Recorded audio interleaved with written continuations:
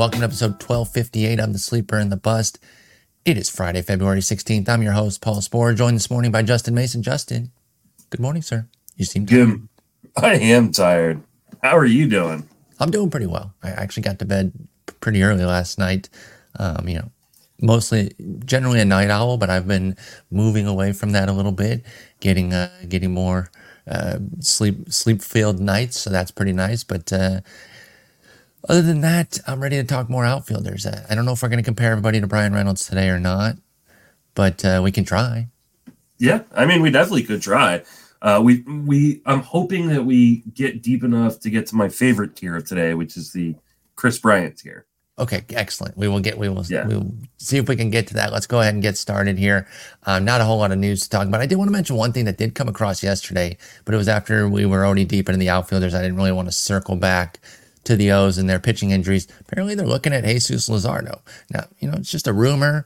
We don't know anything that's going on there, but obviously with Bradish's big injury and then Means, kind of being pushed back, all of a sudden they might be looking at a second trade. This makes a lot of sense to me, right? Because they could go out, they could make a Luzardo or a Cease trade and still not really touch their, or not, I don't want to say not touch their farm system, but not like damage it in any way. Do you think that they should be jumping for a Luzardo deal? I mean, yeah, I mean, obviously, he is one of those pitchers that can be really, really good when he's on. And when he's not on, he gives up too many home runs. Well, guess what? In that park, it's harder to give up too many home runs. So, especially as a lefty. So, yeah, I mean, I would be pretty excited.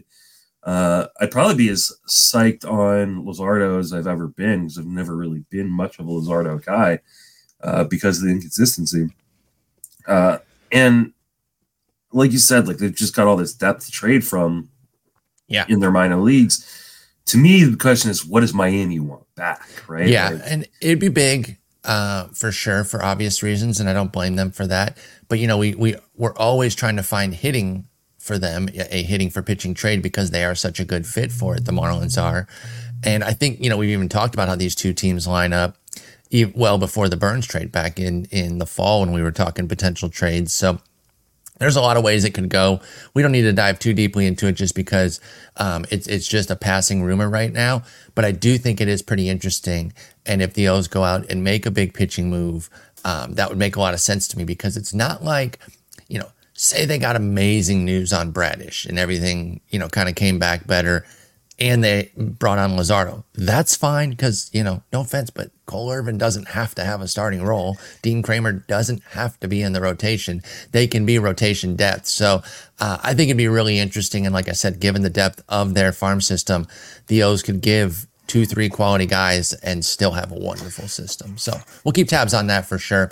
But let's dive back into outfield, and let's start with an Oriole here. Let's look at a power focused tier. There's a big range here. Almost 150, almost 200 picks worth of range. But we got Anthony Santander at 142, Jorge Soler, who just signed with San Francisco, so we definitely want to talk about that, at 168, Kerry Carpenter 225, Max Kepler 283, Will Benson 305, Brent Rooker 307, Matt Wallner 310, Giancarlo Stanton 320, and Luke Raley 330. So really running a long range here. You got much bigger expectations out of Santander and Soler being within the top 170 picks. So let's start with them. Santander's a favorite of yours for a while now. He seems to be pretty established as somebody that you can draft and pencil in, upper 20s homers, low 30s, maybe 33 2022, 28 last year. Solid runs and ribbies because of this ball club. You still in on your boy Santander? Yeah, I mean, I think you're getting, like you said, high 20s, low 30s, home runs. You're just penciling him in for the same sort of stuff, right? Pretty much. I mean, maybe a little bit of some average downside, but, because we've seen, 240 and 241 the last kind of 2 years. But the the 2 years before last year, 257 the year before that. Last year. His XBA last year was 235. Yeah. So I think the previous years are probably more likely to what we see as like a 240 batting average. But if you're looking for affordable power, that you can kind of just pencil in, like, I don't think you can go wrong with Santander. I generally don't either, but then I kind of look at some of the rest of this tier and I wonder if maybe I should just wait and get kind of the cheaper versions of him, especially those guys in the 300s there. I don't think that is necessarily a bad way of looking at it. He's on the better team.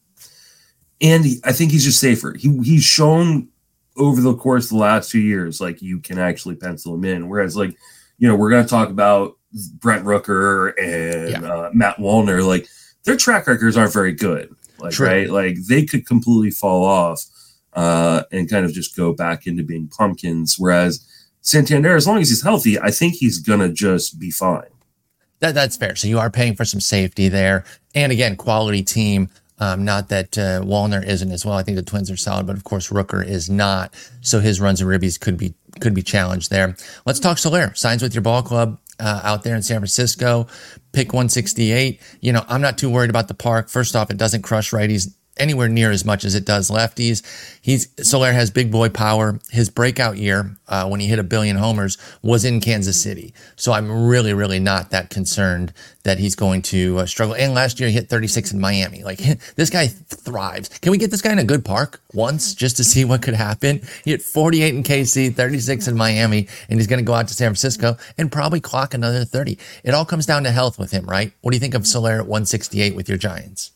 I mean, I think you nailed it. It just comes down to health. I'm glad my Giants were finally able to find a middle or the bat to sign there. Yeah, it's like it's been like 20 years since we had one of those. So I mean, I think Soler is going to be fine in San Francisco. I think it really, really helps out the rest of that offense just to have a guy who can drive in runs. It is all about health, but my assumption would be that Soler is just going to DH for, or at least for the vast majority of time. Yeah, just the occasional outfield start to give somebody a day off or something. But there is no reason that Jorge Soler should be in the outfield for any reasonable number of games. That would not make a lot of sense to me. Let him just cook as the DH. He played 32 games in right field last year for Miami, 102 at DH. A similar split, maybe even a sharper split. I would think. I mean, the only reason why they might not is just because they've got a few guys who on the team where it's like, hey, you might want to hide Michael Conforto at DH, occasionally. But for the most part, I think that there's no reason to put Soler out in the out. I mean, he's just a bad outfielder, and then he gets hurt, and so you don't want to get him hurt. No reason to have him out there. You cool with this price point?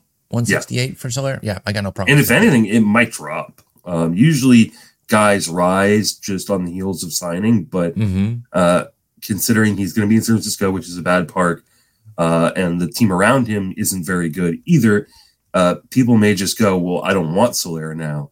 I mean, remember when Chris Davis was traded to the A's and everybody started freaking out, oh no, he's in the Coliseum.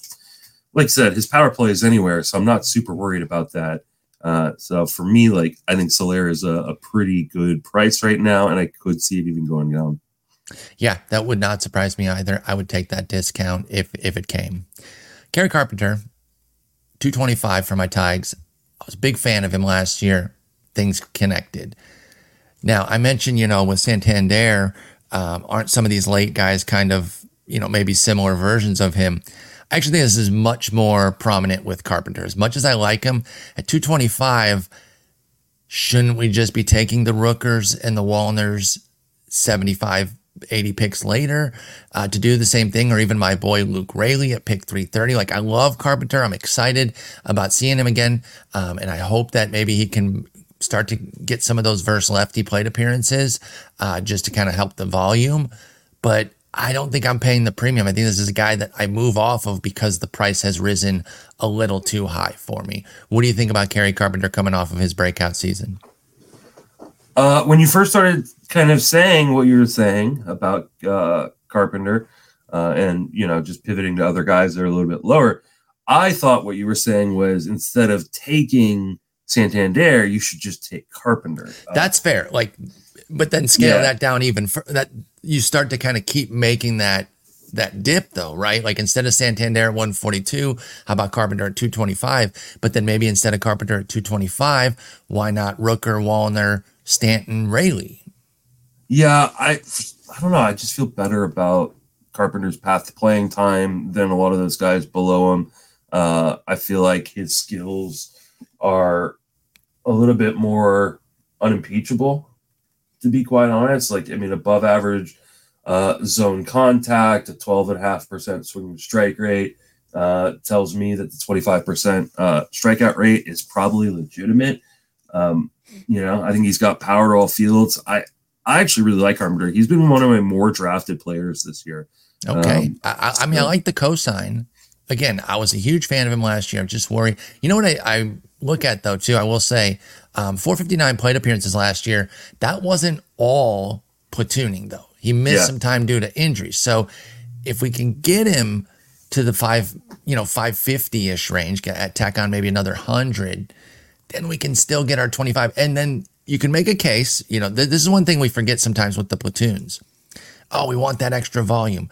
Well, sometimes the trade-off is, hey, I'll give back that volume, but the batting average is going to be higher because he's not going to have all those plate appearances against lefties that might bring his batting average down. And Kerry Carpenter hit 278 last year. So we don't have him platooning either, because we don't have Fangraphs. Russ Resource doesn't have him platooning. Yeah, because there's no obvious fit there. Yeah, so I don't think Matt Vierling is like a clear must platoon with Kerry Carpenter type guy.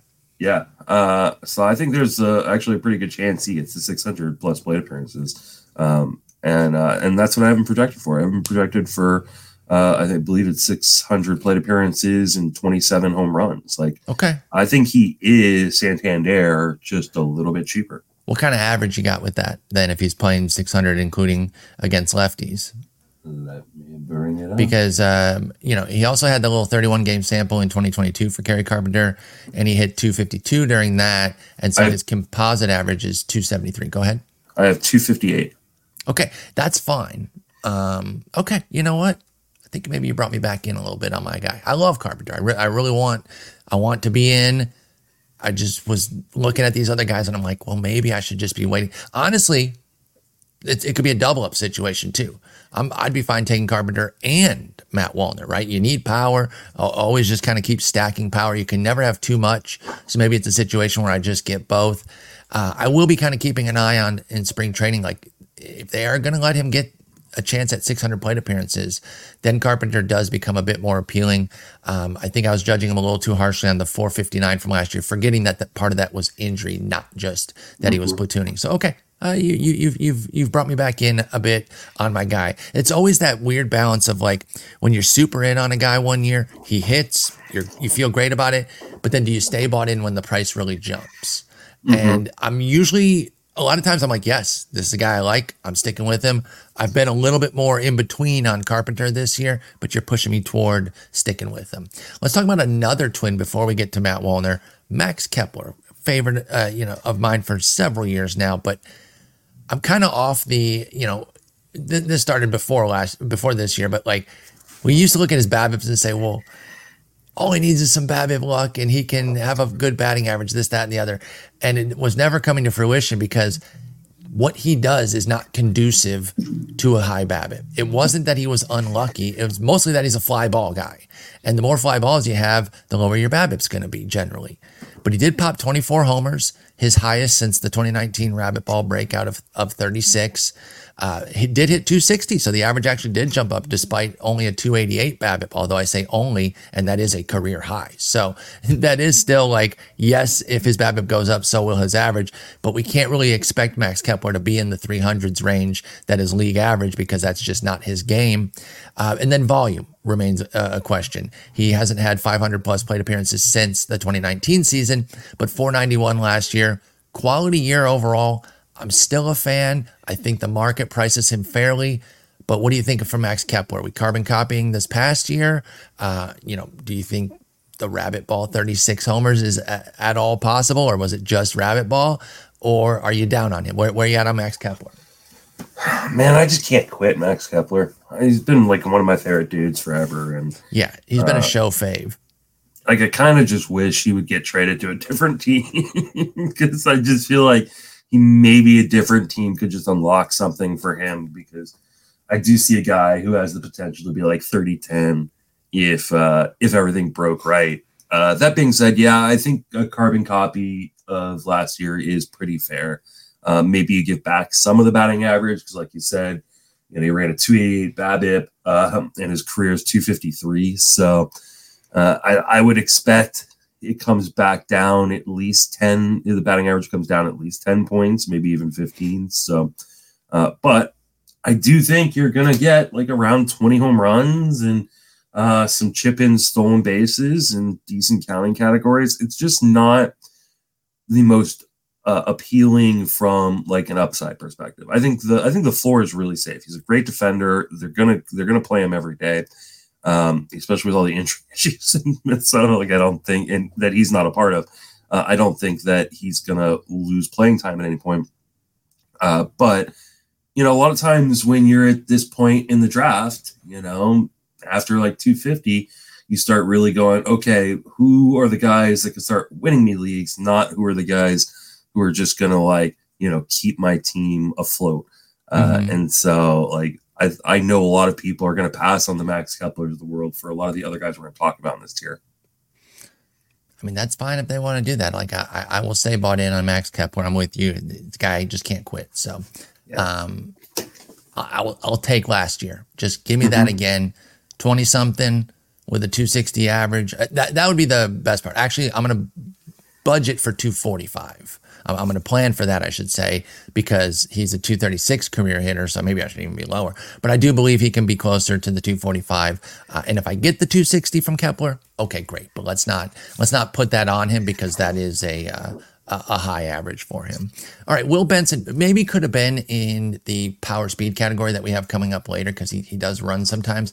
But I went for the power focus because that is, I think, the main draw of Will Benson. Dude can absolutely hit tanks. Did have 19 steals, though. So again, might be a better fit for that category. The categories aren't the biggest deal, though.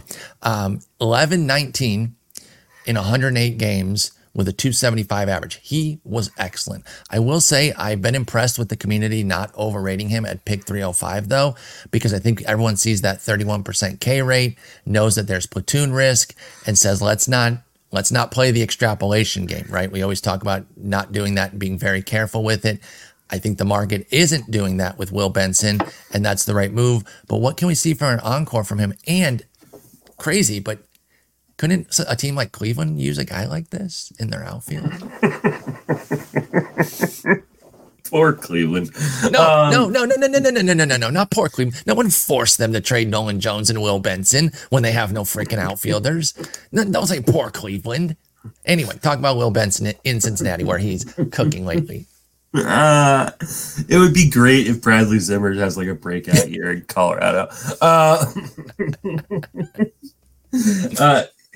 Yeah, it's funny that we have him in the power focus tier because like he just steals bases. But 223 ISO. He's got major power. Yeah, he does have major power. The question is, does he have major playing time?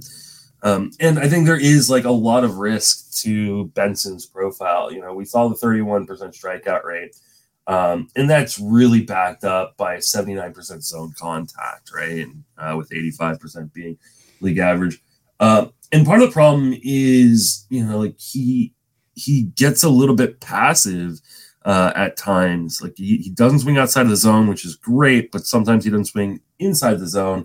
Though it's not quite as bad as, trying to remember who we were talking about yesterday. Yeah. Swinsky. It's not as bad as Swinsky because he has a 69% zone swing rate, which is fairly nice. It's a little bit above league average, which is right around 68%. So the problem is there's just so many bodies in Cincinnati that I have a hard time, unless they move someone, getting him to 600 plate appearances. I think he's, either stuck in a platoon or part of some sort of rotation.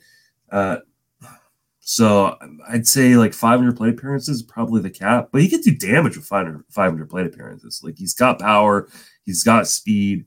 I don't have a problem with the price at all. I mean, we're talking about a guy going outside of the top 300 picks. So yeah, but just not someone I land on a ton. I'm certainly intrigued. Like if you don't want to pay some of the premiums on Cincinnati players and you want to get a piece, sometimes I just want to get a piece of a great lineup without paying the premium. That is not the case for Cincy. I'm paying for the top end guys too, except for Ellie at pick 20, which is insane. But I'm in on Steer, McLean, Friedel, Candelario, even Stevenson still, even though I am taking other catchers, but I still like Stevenson. But yeah, if you just want a cheap piece of Cincy, I think Will Benson's a good way to get some of that. And yeah, don't sleep on the 19 steals here. Again, I put him in the power focused here because I really think he could have kind of a power breakout, but he would have been a better fit in a different category. I acknowledge that. That's totally fine. But yeah, Will Benson, pick 305, totally fair price. Brent Rooker clocked 30 bombs last year in an excellent breakout season. Ended up being kind of the breakout hit on Twitter in the postseason, really talking about how he changed his game and how he thinks about hitting, showed himself to be one of the more cerebral guys up there with some great insights, clowning some trolls in a really kind way too.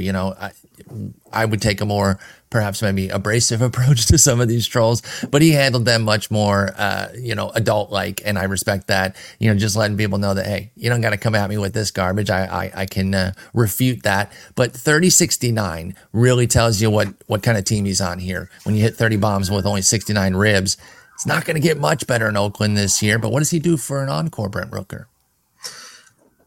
It's a really, really interesting season. So, like, if you look at the splits, you go, oh, he was pretty much the same guy in the first half as he was in the second half, right? 16 home runs, 246 batting average in the first half, 14 home runs, 246 batting average in the second half. Like, he's the exact same guy, right? But then you look at the month to month. In April, he hit 353.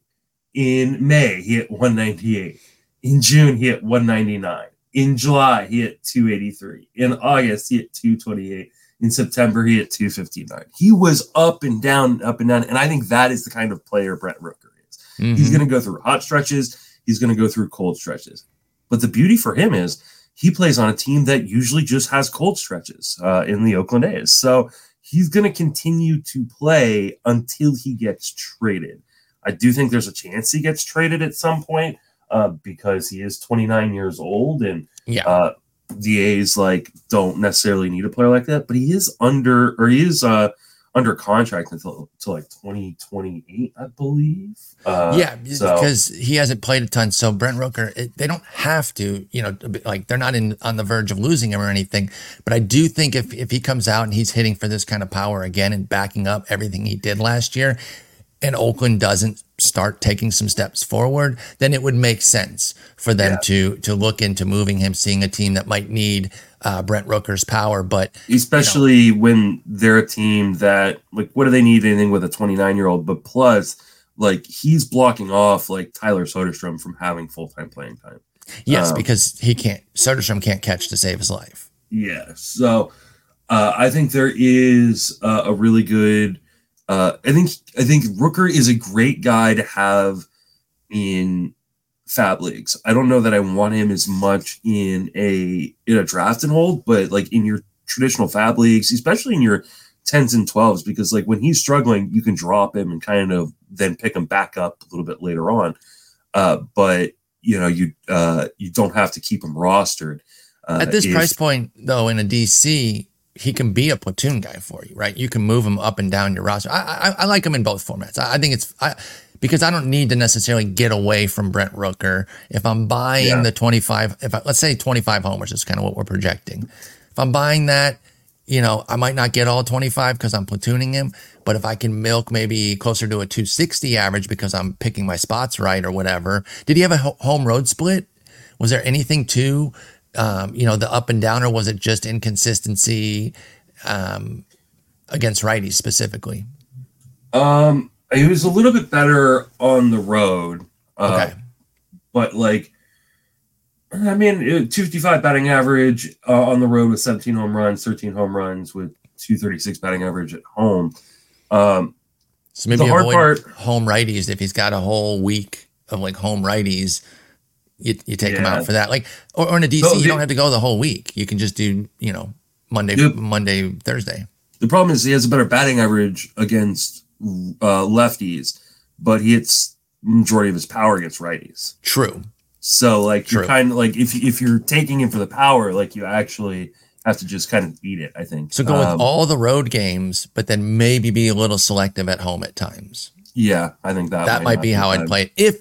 If I'm even trying to play it like that with Rooker. I was only saying that as a potential for you, or saying that you didn't necessarily want him in a DC. I think you could still milk it a little bit and not have to just play him straight in a DC there. I think Rooker's a fine pick. Problem is though, the runs and ribbies are going to be shit. Yeah. Yeah. Like I don't think they're going to take major steps forward this year by any stretch. No, if anything, they take a step back. Like they you can't go back from where they're at. I mean, literally, I'm not even trying to be funny. They will not win fewer than 50. There's no way. Fold the team at that point. Fold the team. They might need to. They don't have a home in a couple of years. Then fold it. You cannot. They don't know where they're going to play next year. I know, but that would be so freaking vile. You know, the Wood and Stripling pickups, I think, are solid. Get some veteran guys in there. Obviously, their health is going to play a role into how much they can help the team. JP Sears, Paul Blackburn, capable major league guys. They got a few decent guys in the bullpen. Like, they should not be as painfully wretched as they were last year. You know, they could be, but they shouldn't be. They could be, but they shouldn't be. Yeah. So Brent Rooker, he's fine, but make sure that you can account for the runs and ribbies if you get them. I think the power will be good, but you got to watch out for that runs and ribbies. And for real, like, as much as I like Rooker, and like I said, been engaging on Twitter with him, give me Matt Wallner instead. Same price point. Matt Wallner's on a markedly better team, more likely to platoon because he's on a better team, but I don't care. I'm definitely down for the Matt Wallner experience. The 26-year-old popped 14 homers last year with a 249 average, strikes out a lot, 32% with a 15% swinging strike rate. So he's up there hacking, but he takes 11% walks as well. So a 370 OBP was really nice from Wallner. And he scored 42 runs with 41 ribbies in 76 games. And Rooker was doing 60-60 in 137 games. So, you know, to kind of underscore that point further there, I just much prefer Wallner. I think we could see a nice jump forward this year. I think we can get mid-20s homers out of Matt Wallner. What do you think? I mean, I think it's definitely possible. The question is, how many plate appearances do we get? I think we're much more likely to see kind of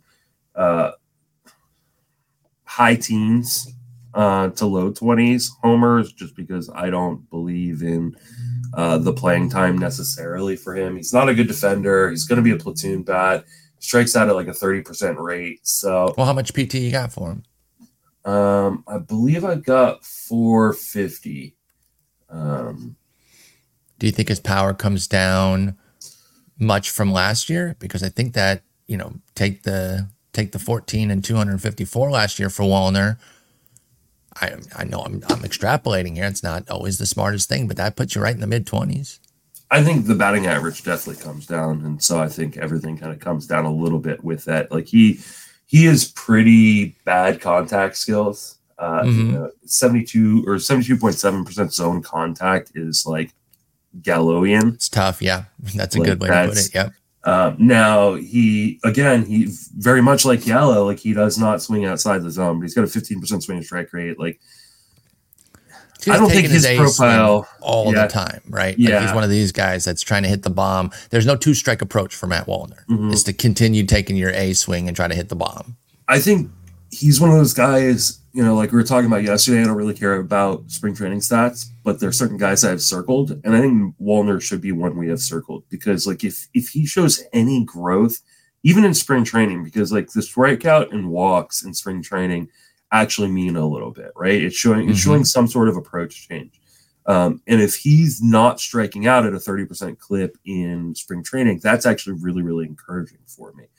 And, you know, again, like lineups, right? If he's going up against lefties and holding his own, like that's a really good sign. That'd be encouraging. As much as like right now, like, yeah, like they've got him scheduled for platooning. Like, I don't really buy our roster resources kind of projection in terms of lineup right now, because right now they've got Byron Buxton playing every day in center field. Don't believe that. Like, you know, like I think the Carlos Santana signing like crushes Alex Kirilloff, right? So I think there was something about that in a recent Mining the News. was there? That those two might be platooning. Yeah. I mean, I could definitely see that because I think that like Buxton had like you've got to keep Buxton in the lineup as much as you can at the DH spot. I don't think that they're going to let him play the outfield a lot. So like right now we've got Willie Castro. Yeah, because you got to get these. I think they might have to let Buxton try to play some outfield because you got to get these guys in. Kirilloff has an option. So and now obviously does he have the option of getting a new wrist. Yeah, I mean obviously all of this will work itself out because they're so injury prone that like like Royce Lewis is going to miss time. You know that Kirilloff's going to miss time. You know that Buxton. Wait. You don't know Royce. Don't be so negative on Royce Lewis. I love Royce Lewis. He doesn't rip his leg again. He's not going to miss shit. He missed time last year because he got hurt. Exactly. I'm saying he doesn't have to get hurt this year. It's not guaranteed. I don't like this negativity. It is guaranteed. I don't appreciate this negativity. Royce Lewis is a god. I would take him at pick 20 over Ellie De La Cruz. Of course, I'm not taking him at pick 20, but joking aside, like if you made me take one of those guys at pick 20, I would take Royce Lewis. Oh yeah. Well, that's what I mean. Obviously, I'm not taking him there, but that is Ellie's ADP, for God's sakes. Yes, you would. Come on, you would take Ellie over him if you were forced to take one of those two at pick 20. You would take Ellie. I would, yeah. Oh my goodness, because I don't think Ellie's skills, Royce's health. I'd rather bet on the health than having to bet on somebody's skills. Yeah, and I'd rather bet on just the. I'd rather bet on the health. I really would. Because here's the thing too: if the health flops, this is like shaping Lewis, up to a board bet that I'm not going to make. Like I'm not going to make this board bet. I don't know if that's what you're angling at, but no, that's fine. We don't have to. But if if Royce's health did fail in this theoretical here, I can replace him. With Ellie, you're going to have to eat the 100 batting average that he's going to hit. I mean, obviously it's not going to be 100. And I like Ellie. I know I'm being super negative on him. I want him to be good. I just cannot get behind the 20 to 25 ADP. I mean, I can't. Killing me. And you're not advocating it either. I'm just saying if I had to take one at 20. It would be Royce. But you're right. And to your point, like I have drafted Royce Lewis multiple times already. Like, so you're like in his 50 ADP. Yeah. Now I got him, I think, cheaper than you normally get him, but still, like, I mean, I've pulled the trigger on a guy inside the top 75 that I am just petrified on his health. Understandably, right? He's ripped each knee. I get it. I'm not being deluded here to think that, just pencil Royce Lewis in for $150 games. Yeah, right. No way. But anyway, Matt Wallner, he's going to platoon some. They're going to be working a lot of guys in and out. They have a lot of injury issues. I found the Mining the News thing. Carlos Santana, I think there's multiple Carlos Santanas. So his name didn't tag, I think, in the Mining the News, so I had to go dig it up. But yeah, the team might go with the first base platoon with Kirilloff facing righties and Santana facing lefties, and then Jeff clipped the news piece that talks about it. So stay tuned for that. Here's the thing. Santana is so cheap that if you like him, you can still take him. Like there's nothing wrong with taking him there and just letting that sort of happen. Even if they do run a platoon with him, okay, that's fine. I mean, he's a dirt cheap pick. But anyway, about Wallner, he's going to platoon. He is a big batting average risk. Let's move on to Giancarlo. The nice thing is, just before we move on, like Wallner is atrocious against lefties. That's not a nice thing. Like horrendous. Horrendously bad. So like this is why I have him 450 plate appearances is because like I just think that and he's not like I said, not great defensively either. I just think that he's kind of capped by that platoon. On the plus side, he's got a straight platoon. There are only of the other 4 teams in that division, there are only 3 total lefties in the rotations. I will have my article come out about projected lefties, but you're giving me some early tips. I just looked it up while you were talking, and I'm like, okay, one, I think it's the White Sox don't even have a lefty in the rotation. We've got Skubal. Skubal, Logan Allen, and Reagans. There you go. Well, the funny thing is all 3 are pretty good. Yeah, so like Two are you may studs and not want one's him against, solid. like you wouldn't want him against those if they were, if he was allowed to. So Yeah. it actually lines up. Maybe I do need to bump up his plate appearances a little bit because there are so many righties in that division, especially. But I think 500 is really like a cap on terms of like the ceiling of the plate appearances for Walner. I think so too. That's a good way to put it. Giancarlo Stanton, pick 320. Boy, I'm not sure I envisioned the day when Giancarlo Stanton would be picked 320, but I get it. He's coming off an 89 WRC plus, still hit 24 bombs. That's why he's in this category, but he came with a 191 average. Justin, he hit 211 in 2022. So, we can't really bank on much for the batting average, but he still smacks the piss out of the ball. Hit 31 homers in 2022. Is there any sort of rebound here that has you intrigued by Giancarlo Stanton? You taking him anywhere? Or is this who he is and thus belongs in the 300s? Where you at? So Stanton's never been like a really great zone contact guy. And to prove that point, he has never had a league average zone contact in his entire career. So, but that being said, the last 5 seasons, he has been below 80% zone contact. So I think the batting averages are going to kind of suck and you'll get cheap power. But like I'm thinking, and then obviously there's the injury risk, right? Stanton just gets hurt. And they have to DH him, 2/3 of the time because one, he gets hurt and two, he's not good defensively. So I think 25 to 33 home runs in a 220 batting average is what you're getting from Stanton. I think if he didn't have this contract, he wouldn't be playing really much at all. But he's got the contract. They're going to keep putting him in the middle of the lineup because of it. So maybe at some point they just decide to eat it, which actually wouldn't surprise me. But ultimately, he's just a cheap power source that might kill your batting average. Yeah, that does make it tough to even get those homers because of what he's doing elsewhere there, hitting sub 200 or at least very low 200s. Again, you combine the last 2 seasons, it's 202 in 867 plate appearances for Giancarlo Stanton, which is very scary. So, but like you said, like he's still, like I'm just gonna quote you to you, like he still smacks the piss out of the ball. And so like if he blasted 35 again and hit even 230, dude could hit 45 home runs. Yes. It would not shock me. I mean, we're talking about a guy. So yesterday we were talking about like usually I'm looking for above 112 miles per hour in terms of max exit velocity.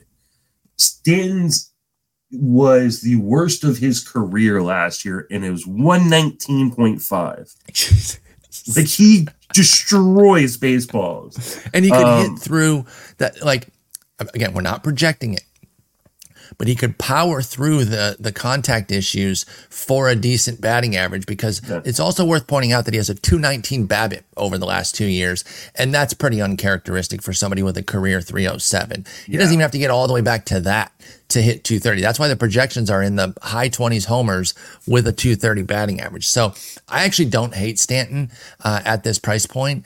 And if you need power late and you're really looking for somebody who could truly spike a 40 bomb, he is that guy. So, and I loved him, in his heyday. So he's a favorite of mine too. And he's dirt cheap. Dirt cheap and not DH only. So like that is actually a huge benefit. Like he is actually outfield eligible, played 30 plus games in the outfield last year. So, other guy, typically last couple of years, he's been kind of DH only. But yeah, take the extra eligibility. Like he's not like an awful pick at that point. Finishing this tier, I'm looking right now. Oh, okay. It happened while we were doing the first base preview because I know we mentioned Luke Raley during first base, and I was wondering like, was he already in Seattle? And it looks like when we did preview part 2, that's when he was traded. So he was in the news of that episode. And then, funny enough, the next episode was the part 3, and that's where he was. So 2 episodes we talked Rayleigh. We talked about him over at first. We've talked about him with Seattle. I like him. You're not as big of a fan. We don't need to get into it. We got other guys to cover. Let's move on. I put a couple Spore faves here because I didn't know which category to put him in, and I mentioned how I forgot to put Lars Nootbaar. For somebody who's literally on every team I've drafted so far, to not put him in a category was kind of funny. And then Taylor Ward, a guy I just can't quit. Health has always been the issue with him. Skills are there. But 207 for Nootbaar, 237 for Taylor Ward as their ADPs. Nootbaar, again, as much as I love Evan Carter, why not just take Nootbaar and sacrifice some of that speed for a much cheaper player? He didn't quite pan out to the hype that was drummed up for him last year, but 14-11 with a 261 average, 367 OBP in 117 games was pretty good. He was undercut by health. I think he can be a full-time player and near the top of the order for a quality Cardinals lineup. I'm still obviously fully in on Nootbaar, as evidenced by the fact that he's on 5 of my 5 drafts so far. What do you think of Nootbaar? I think it all comes down to whether platoons or not. I know we have that right now. Do you think that's going to happen? I think he will at least drop in the lineup. But I don't know, man. It's really hard because I look, he hit 229 against lefties last year, so I could understand why they might want a platoon. 200-point OPS split. Yeah, let's be fair and point that out here. As much as I like him, that's big. But I'm gonna talk up his potential while I slander another one of your former faves. Right now they have him platooning with Dylan Carlson, and Dylan Carlson is not good at baseball. It's just why? Why? I was gonna say, for you to make this case, you're gonna have to talk up Dylan Carlson, and I knew you couldn't do it. I knew you couldn't do it. I couldn't do it. It's just now Carlson has been decent against left-handed pitching. He's hit 268 against them. I just don't think Dylan Carlson's good at baseball. You're terrible. You're so mean. It's true though. No, honestly though, you look at it now. We're at 1,481 plate appearances of league average work, 99 WRC plus for Carlson, and I think the tough part when you kind of look back at everything is he really built his prospect status off of one run. 108 games at AA really turned him into a pop-up prospect, and he hasn't really backed that up since. And so this is again one of the reasons why I don't, obviously prospect guys don't get everything right, but the guys who are able to get eyes on these players, they know stuff that we don't necessarily always find in the numbers, right? Yep. And Matt Thompson, who's obviously a big Cardinals guy, but he was going to their AA games every night of the week. And I remember talking to him about Carlson when everybody else was getting psyched on him, and he's a Cardinals guy going, yeah, I don't think he's good. I think he's got power that does not play. And I think he's going to struggle quite a bit at the major league level. And so while everybody was getting hyped on him, yeah, Matt was completely right. And I totally bought into what Matt was telling me. That being said, he does have a career 308 batting average against left-handed pitching. And that's in 300 something plate appearances. So maybe he's a short side guy. Cause I was looking, we also have Donovan platooning. And he was also wretched against lefties. So I think Donovan is the guy who really is more likely to lose playing time against lefties than Carlson. I mean, the only thing that helps than Nootbaar, you mean? Sorry, then Nootbaar. The only thing that helps Donovan is his ability to play everywhere. Correct. So they can kind of just move him around the diamond. But if at worst Nootbaar is a strong side platoon player, and at best he's a full-time player, I'll take that gamble at this spot. That's that to me, especially if you're going to be leading off, against right-handed pitching in for one of the better offenses in baseball. Okay, I'll take the gamble. I think there's a lot of upside on Nootbaar. I think the downside is kind of reflected in the price. So I totally understand why he's been your dude. Yeah. You said everything that I think about it with regards to why I'm drafting him so much. What about Taylor Ward? Again, somebody I've really liked, has obvious skills, health has eluded him as it has many guys on the Angels. They got some sort of curse over there. But, 1447 last year, 14 homers, 47 ribs in 97 games, 253 average. So the numbers were down a bit from that big breakout in 2022. But I think there's still a lot to like. He was still a plus bat. He'll be age 30. I think his playing time is locked if his body cooperates. We just need that cooperation. But at 237, I think that's kind of built into the price, as I like to say. So I'm still in on Taylor Ward. Where do you stand with Taylor Ward these days? I think lost in the fact that last year he, struggled with injuries and stuff was that the underlying skills actually improved. The zone contact went up while the zone swing went up. So like he was being more aggressive in the zone and making more contact while he was doing it. I believe it was like a 91% zone contact. I'm double checking that right now. Yeah, 91.4% zone contact. That's fantastic. I like that. Totally fun. I think it is all about health with Taylor Ward. I think if he gets like a full complement of plate appearances, if he can get to 600 plate appearances, I think you're talking about a guy who's 25, maybe even more home runs with a pretty decent batting average. I know 253 last year is probably about what we see. So I'm thinking like 25 to 28 home runs, 253 batting if he can stay on the field. And that's the problem. Like I think I prefer him in a fab league or in a league where you've got IL spots. So that way you can either cut and move on if he is out for a long period of time, or at least stash him on your IL. But I actually really like Taylor Ward, and I think there is a little bit more upside than the ADP suggests. Yep. Co-sign all that with Taylor Ward. Let's move on to the speed demons. Estuary Ruiz at pick 131. No shot. Jaron Duran at 162. Cedric Mullins at 148. Put them out of order, my bad. Starling Marte, 223. Leody Taveras, 271. Whit Merrifield, 276. We discussed him at second base, but the latest news says that the deal is expected this weekend, so we can talk about that in a moment. Willie Castro at 303. Discussed him at third, but the Twins have made some moves since then. And Johan Rojas at 370. Let's start with the guys that are inside the top 200 there. Ruiz, Mullins, and Duran. Estuary Ruiz, okay, he panned out last year, okay? Credit where it's due. I was out, and you got an AL high stolen base total. So if you drafted him, yeah, he did what you wanted, right? Like, so I get it. The thing of it is, though, and I wrote him up in my busts article because, like,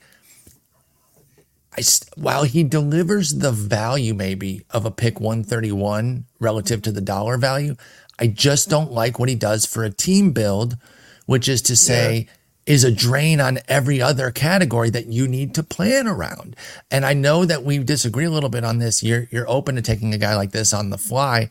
I think you need to plan to take, like, you need to go into your draft saying, I'm going to take Estuary Ruiz. And so I'm stacking crazy power early on. And then again later too, like all around him. But I want to go in knowing I'm going to take somebody like this so that I can plan my offense around it. Where you at on Ruiz? He panned out last year. I can't remember if you even liked him last year. And then do you like him this year? Okay. I was wrong on him last year. I think what he did last year was exactly what you wanted him to do. Yep. My problem with Ruiz isn't so much that like you've got a plan or you don't have to plan whatever around him. It's one category. It's literally one category. And that to me, this is just a different version of Luis Ariz, right? And like you can try to pair him with, a guy who hits for power and gets you batting average. Like, I'm going to take Yordan in the second round, and then I'm going to take Ruiz, at pick 130, and then I'm set, right? No. I think you need to take like three guys to counterbalance him. That's the thing. And like Yordan gets hurt a lot. Like, True. All it takes is Ruiz getting hurt, pulling a hamstring, and speedy guys pull hamstrings. Like, and all of a sudden you have no speed. Like you were needing 170 or 180 stolen bases, and you were expecting a third of those to come from Ruiz. You're not finding 70 stolen bases on the waiver wire. Like it's just not happening. They're more plentiful, but not that much more plentiful. Yeah, like you might find 30, but that's still going to leave you like 30 or 40 short. So I hate it from a roster construction perspective. I just can't do it. And we talked about the old like Billy Hamilton, Chris Davis. We were talking about that stuff yesterday. Kyle Schwarber and Estuary Ruiz or whatever, but I just don't like it. At least with Schwarber, you get all of the power categories. You get the runs and the ribbies as well, along with the homers. But with Ruiz, you're just getting the SBs. He scored 47 runs, 47 ribbies, 5 homers, 254. I can't do it at pick 131. He also just doesn't hit the ball hard very often. No. He's got like a 20 or 30% hard hit rate. Like, that is not what you want. Like, it's just, yeah, he's fast. He's going to outrun a lot of singles or a lot of ground balls and then steal bases. But like, that's really all you're getting. I mentioned in my bust article, I'd rather just take Jorge Mateo in the post 500 pick. Now, he doesn't steal 67, but he stole 32 last year. And if the playing time opened up, if some things, broke his way, now obviously they've got so many reinforcements there. But again, I don't need 67 from Jorge Mateo. If he gives me 25 with that pick, that's fine. I'll get the other. Ruiz is one of those guys I throw out at auction for other people. Like, let other people. Someone else will soak up some cash here. Yeah. And 131 for me is way too expensive. Cedric Mullins. All right, well, that was a good episode. Cedric Mullins is next. He was on my bust article. I explicitly said in the article, I asked people not to send it to you.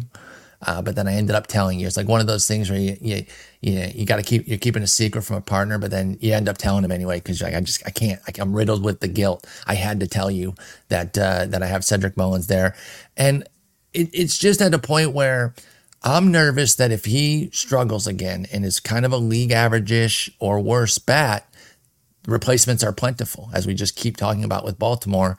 And so that's my concern. He could be platooned. He could lose a lot of playing time. He's 29.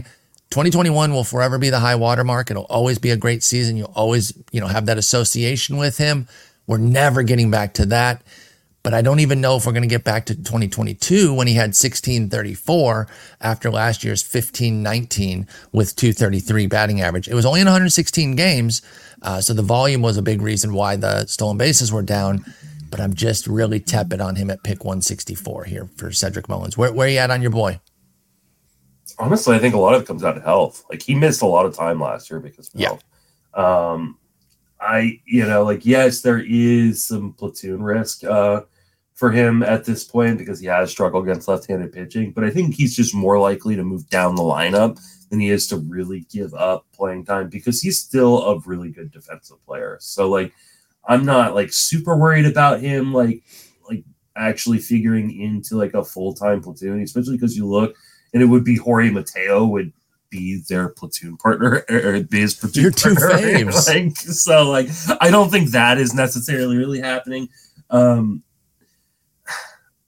me, if I feel really, really good about his health, I feel fine about it coming in. Like, I'm actually fine with this price. Like, have you taken him anywhere yet, Cedric Mullins? I have not. And so, like, that tells you something, right? Like, this is my dude. Like, I have a Cedric Mullins tattoo that covers the entire section of my back, right? Like, it's just his face right on my back. It's his jersey, but on your back, so you're always wearing a Cedric Mullins. If I didn't actually have a tattoo, like over my back, like, I'd actually do that. That'd be amazing. But yeah, like, I don't think as long as he's healthy, I think he's fine. I do think there's a little added risk because he plays a really, tough and aggressive outfield position. And, he's getting older, right? He's 29 and we saw kind of things start to happen.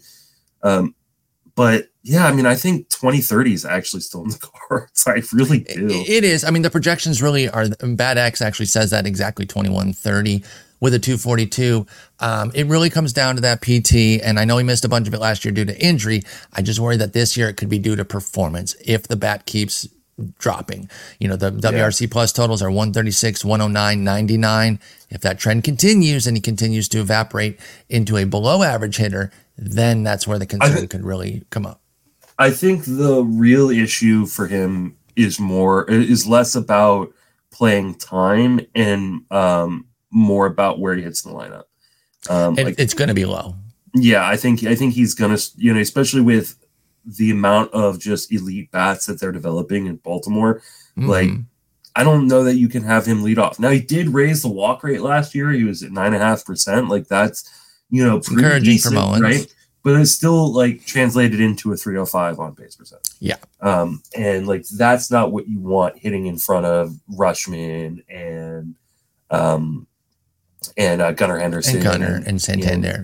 Santander, Jackson Only Holiday. So 47 games leading off last year, 16 in the 5 hole, 22 in the 6 hole, and 13 in the 7 hole, and then a bunch of others scattered around. So I think he's going to be in that mid to lower area for Cedric Mullins, which will certainly hurt the run production. But again, the 2030 projections, that makes some sense. I'm not saying like he's totally worthless. Just for the risk, I ended my my little blurb on him with this. I said, Justin, if you're reading this, don't worry. I'm pivoting to another one of your favorites over Mullins, as I'd just rather take TJ Friedel at the same ADP. It's fair. So that's what it comes down to too, is other guys around him. So it wasn't even fully anti-Mullins. It's just at this price point, I want other players. I mean, if you did blind resume though, like if I like say gave you blind projection, like you're getting 20, potentially 20, 30 if he's healthy, right? At pick 150, like there's nothing wrong with that. Like that is totally fine. That's fair, but then Friedel's there doing the same thing with better batting average. Take both. Okay. Yeah, I can co-sign that. And you will take both, because those this is why absolute babes. One of the reasons why, like I said, like I'm not worried about the depth of outfield. Like we still got another episode. And we've done like we're gonna do like 2 like close to 90-minute episodes, or 3 90-minute episodes. Still have another episode. Like the depth at outfield is fine. It's wonderful. Jaron Duran broke through last year. Do you believe in it? I'll just ask that straight up. Do you believe in it? Because I did. I put him in my bust category. I kind of do. Okay, talk to me about it. So like Duran, like there is, I think not a ton of power. Like I don't even know if he's got league average power, but like 187 ISO last year was pretty strong. Yeah, like I think he could be this year's Cedric Mullins. I really do. Like 91% zone contact, 11% swinging strike rate. There's plenty of speed. I think there is a world in which he is leading off. I like at least on a strong side, like he's going to lead off for the Red Sox in front of Devers and Casas and Trevor Story. Like, I think he's made some strides defensively as well. So like, yeah, maybe he's a platoon guy. Maybe he just plays every single day. Because right now their platoon partner is Rob Refsnyder. Like, why? Hey, he cooks lefties. I know, but like, still, why? Like, you don't need to put Refsnyder out there in favor of Duran. Let me see. Let me double check. What did Duran even do against lefties last year? That I do not know. Well, he had 289 against lefties last year. Why? Okay, what was his BABIP though? Yeah, that's probably the because that's part of why I'm a little bit out on Duran, is that his BABIP was sky high. And 400. He's a fast guy and he hit hard. I'm not putting no 400 BABIP against lefties on the table for him. But here's the thing: like, he makes a lot of zone contact, and what do I always say? When you make a lot of contact, especially in the zone, you give yourself the opportunity to get lucky, right? Exactly. Yeah, maybe he doesn't run a 381 BABIP, but like all the projections have him come down to 330. I don't know that I buy that. I think like 350 is probably what his BABIP should be, which means, hey, maybe the batting average does come back, but maybe it just comes back to 270. Now we're talking about a 270 hitter that's leading off in Boston. Like, yeah, like I think that he could be like a 1040 guy. I think the only reason that you don't see a projection that high is because 350 BABIP, only 5 qualified hitters did that last year. So that's like really the top end. And in fact, looking at Bat X right now, he doesn't. Derek doesn't have anybody projected for a 350 BABIP. Same with Skinner. Yeah, okay. The max is 348. So that's actually a pretty good BABIP projection. He's a career 347 BABIP guy at the majors. Yeah, obviously it's not that's like a ton of heavily players. Inflated by last year. Yeah, but like, why can't he be 340? He can. And I will say, the 330s that a lot of these systems have for him is among the higher. Yeah. And so if he adds some punch, or if he adds some homers with volume, because he hit 8 homers in 102 games, I got some comments on Duran too, kind of advocating for him. So I might be changing my tune. I'm gonna be updating the busts as well, and so there could be a change, and maybe I start to even jump with in on Duran a bit. Look at the Bat X's projection. Even with a 330 BABIP, right? So they're saying the BABIP's got to come down 50 points, right? Mm-hmm. They've got a 263 batting average, 15 home runs, 28 stolen bases. So why is he cheaper than Mullins too? I will say my first line about him was actually a little bit of an advocacy line, saying like, why I would just take Duran over Mullins at that point. By the way, I will say that. I don't think that is a bad argument. So yeah, maybe I am starting to turn my tide a little bit. Give me all three of these guys. You go Durant, Mullins, Friedel, Duran. Boom. Yeah. You got power and speed. In an auction, I may actually do that. Like I may just go like, okay, I'm gonna get. I don't know. I'm trying to think of a good like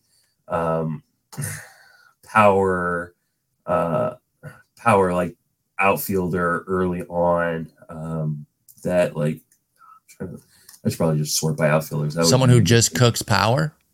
Yeah, like someone who cooks power and batting average. I like Jordan, but not. I mean, that's what I was going to say. Or Judge. Obviously, those are the higher end. God. Brian and Reynolds. Batting average? It's Brian Reynolds. Give me Brian Reynolds and give me Brian Reynolds. People who are listening to these out of order are going to be like, "Why are you guys laughing?" What's the hell so funny about that? Go back to the last episode. Everyone's Brian Reynolds. An outfield of Brian Reynolds, TJ Friedel, Cedric Mullins, and Jared Duran, and then like I'll take my fifth guy way later or something like that. Okay.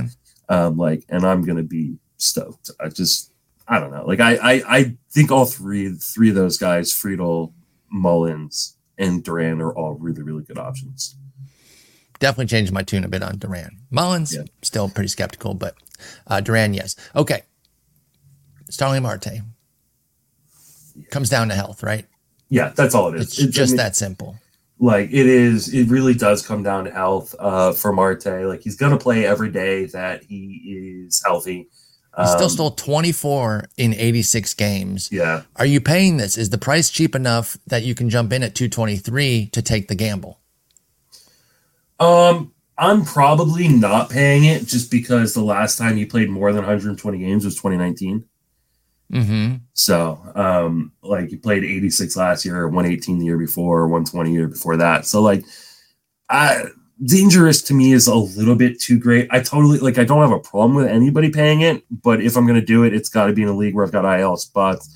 I prefer it in 10s and 12s where he's easily droppable if he's going to be out for 6 weeks. But like, I just don't like to invite guys on my roster that get hurt, even though Marte has been a Mason favorite forever. Like I've always loved Starling Marte.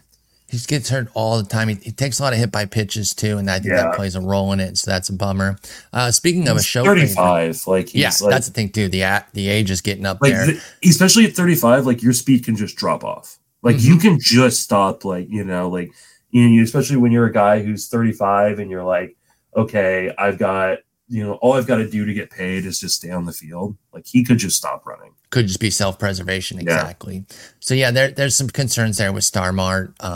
Awesome player though. I've really enjoyed his career, and I hope he can stay healthy and spike a big 130. That's not even a full season, of course, but that would be his highest since 2019. Yeah. Okay, a show favorite is Leody Taveras. And, things started coming together a little bit for him last year. And I know a lot of people want to push him off to the side to get Carter and Langford in the lineup. And that's where I get the not so fast, my friend. I know 98 WRC plus doesn't jump off the table, but he plays a true center field and does so pretty well. He went 14-14 last year, 266 average, 312 OBP, 421 slug. He can't come out of the gate with like a 60 WRC plus in the first month, or I do worry that the playing time could dry up, but he's still just 25. I still love Leody, and I do think that the presence of Carter and Langford lowers his price, and at 271, I'm willing to take the gamble. Are you still in on our boy Leody? Yeah. I mean, like, he did nothing wrong last year. Like right? he was exactly what you kind of wanted him to be. And the price didn't go up. And the price didn't go up because, like you said, they've got so many other guys that people are going, oh, well, Leote's clearly the guy who's going to lose playing time. He's an elite center fielder. Like, he's like, I don't know that his job is in much jeopardy as people want to make it out. I think that I agree. The whole reason they let go of Mitch Garver and didn't re-sign Mitch Garver is because Wyatt Langford is ticketed for that DH spot once he's done. Exactly. So. By the way, speed demon category was probably the wrong one for him. He probably should have been in that late power speed. He has great speed, like his sprint speed is incredible, but only 14 steals, 11 the year before, 10 the year before that. So a misclassification there. You can get me on that, but again, not the biggest issue that we need to worry about. The problem is, and the reason why he doesn't steal so much is because he's hitting 8th or 9th. Like, he's like, but like, he doesn't need to hit 8th or 9th. He's going to, but he doesn't need to. Like, I mean, like, you know, like, he's not like. It's just because the team is so deep. The on a lot of other teams, so good around him. Yeah, he could be top of the order. 21% strikeout rate, like, you know, and hit 266 with a 270 XBA. Like, this is like a decent hitter who has a ton of speed. They just don't let him utilize it. So, like, yeah, I mean, I think what we saw last year is actually pretty right in terms of, like, yeah, I think he's probably going to have around 550 to 600 plate appearances. I think he's going to, you know, hit 12 to 15 home runs and steal 15 to 20 bases, like, with a, you know, 250 to 260 batting average. And the projections agree. They're basically putting him down for a repeat there. And I'm with that with Leody Taveras. We'll definitely have him on some, already do have him on some teams. I mentioned Whit Merrifield, pick 276, discussed him at second, but he's expected to land this weekend. I guess maybe we should try to move him till Monday then so we know where he is because we're going to just bring him back up anyway. So let's do that. Because it didn't really say exactly where he's going to go. It said that a deal is expected. So I guess they got word from his agent or something that they're making moves on, you know, they're going to make a decision on whatever offers he has. So we'll revisit. We're going to see a lot of guys signing this weekend. Yeah, exactly. And when I say that, we're going to see no guys sign. And I'm just going to keep banging my head against the wall. Yeah, I will cry if nobody signs. Yeah. So we will revisit Whit on Monday. Willie Castro, 303. We discussed him at third base. But again, the reason I wanted to make sure that we brought him back up was because they've made some moves. And unfortunately, they made some moves that do kind of hurt him. But I still think he's just the super util guy the way he was last year. And he swiped 33 bags and 409 plate appearances, kind of playing everywhere. You talked about all those injury risk guys when we were talking Wallner, right? Lewis, Buxton, even Kepler's had some issues. Correa, Kirilloff. Carlos Santana's 100. Actually, he doesn't really have injury issues. He's just old because he's usually a 600 in the bank type of guy. But there's a lot of potential avenues for Castro to be damn near an everyday player, despite not being a full-time, like penciled into the starting lineup. He just dots around every day.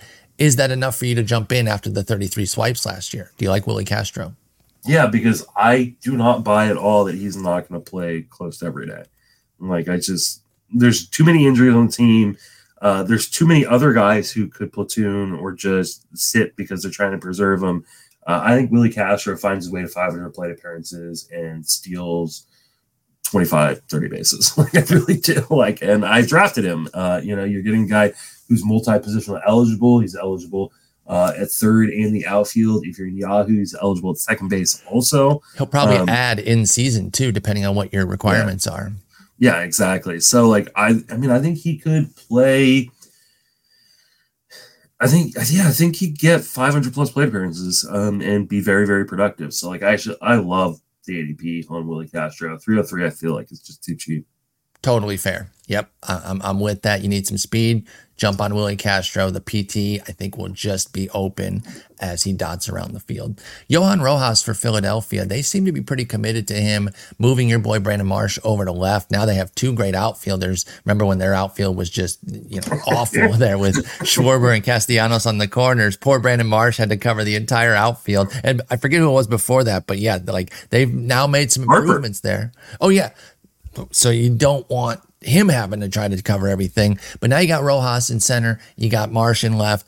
Rojas had 14 swipes in 164 plate appearances last year. 302 average, was buoyed by a 410 BABIP. So let's be clear on that. He has dreadful plate skills, 26% K, 3% walk. So I don't put him anywhere near a 302 average.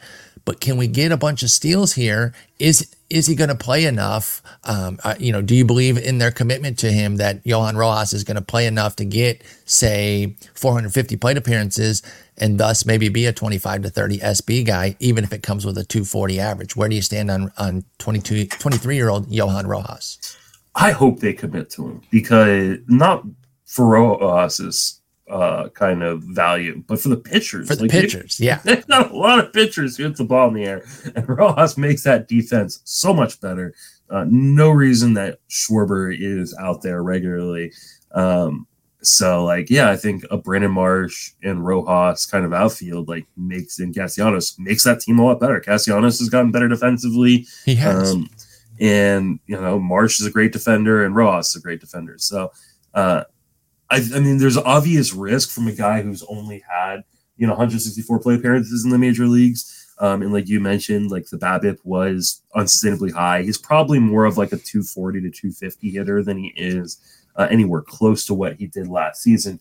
But he still makes a decent amount of contact. There is a lot of speed, very little power. But could I see why draft Esteury when you draft Johan Rojas? For real, man. No, that's actually a better one than my Mateo one, because I think Rojas has a chance to really play. They are committed to that defense, and their lineup is so deep that you can take kind of a zero bat from your 9 spot to get the premium defense.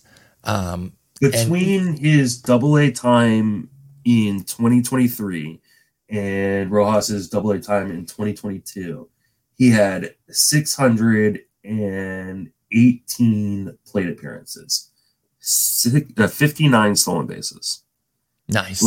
That is fantastic. Now, obviously that's against AA. Sure. It's worse catching. He skipped AAA, by the way. Yeah. That's why you're bringing up AA. He skipped AAA to come to the majors. Rojas did. I think there is a world, and he's going to bat at the bottom of the lineup. Like we just said with Taveras, they may say we're not going to let you steal just unchecked because we don't want you running the outs in front of the top of the lineup. But I think that the projection systems right now have him for half a season and 17, 20 stolen bases. I think he's probably closer to 500 plate appearances.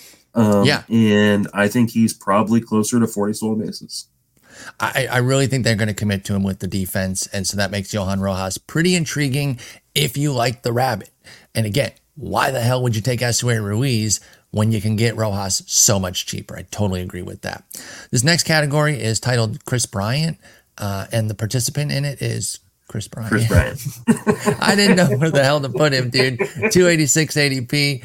Listen, I used to love Chris. I mean, I shouldn't say used to. I still love Chris Bryant. Obviously, his outlook has greatly changed and diminished, even though he is in Colorado. But at pick 286, I'm taking the shot because I think there could still be a spike season, even if it's just Colorado infused. I don't give a shit. He wasn't great last year. He was actually pretty terrible. 80 games of a 73 WRC plus, but he's still just 32 years old.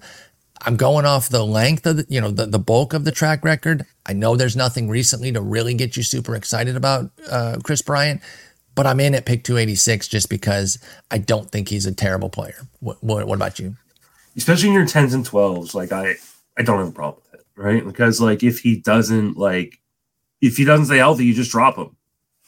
In your 15-team leagues, I'm staying away from it. I know the price isn't. Who are you taking in 15-team leagues? You're getting away from everybody that has. I've already got all of my outfilders from Cedric Mullins. That's true. And TJ Friedel and Jaron Duran. I don't need an outfielder at that point. I just don't want to invite the risk of Chris Bryant. I mean, he hasn't played in 140 games since 2021, so his entire Rocky career. He's 33. Mm-hmm. He's always had injury issues, pretty much his entire career. Even when he was a stud, he sure. had that kind of reoccurring back issue. They've moved him off third base. into the outfield. Like, I just, you thank him for what he did in, past seasons, and you kind of just go, I don't want to deal with a headache. That 2021 is not that long ago. I get it. 25-10. I don't know. I just think the upside's there too. I understand being mindful of the downside, right? That is very important. Excuse me. Very important to be mindful of what the downside can be on a player. But when you start to get into this price point, there's going to be the upside though? Because he hasn't even attempted a stolen base since coming to Colorado. Honestly, I just brought up the season that he had. I don't really care about the steals, so fine, put him down for 0 steals. But so 25 homers and a 290 average. No, he's in Colorado. His upside, if we're talking upside, his projections are 270, 265. So he could hit 300 easily. I tempered it at 290 as far as upside. He hit 306 in 2022. So it's hard to find late batting average. So that's why I do like Chris Bryant at pick 286 because I can understand it. I'm still not doing it, but I understand it a little bit more. He is in Colorado. The batting average could just run high. So if he can find a way to stay on the field, 25 home runs and a 300 batting average is, you're taking that there, right? Pretty hot at that point. Yeah. So again, tons of risk. Agree with you there. But I think, hey, I could get some cool batting average here. All right. Mid to late round upside. Do you have time for this last? I don't, unfortunately. Okay. That's fine. We'll punt it to Monday. We're going to go fast and furious on Monday because we got to finish outfield and get to starting pitchers. But we'll wrap up there with Chris Bryant. I figured you were near the end. That's why I moved Chris Bryant up because that tier is very important. But Justin, I hope you have a great weekend. Are you going to be with Jason on Sunday? Unfortunately not. Okay. So no problem. We will hopefully get together again in 2 weeks. Okay, cool. And hopefully on Monday, we got some moves to talk about. We'll get through those. We'll finish out the outfield and pitchers and catchers reported, man. We are so close to games. It's all coming together, folks. But I hope you have a wonderful weekend, and I'll talk to you on Monday. Take it easy.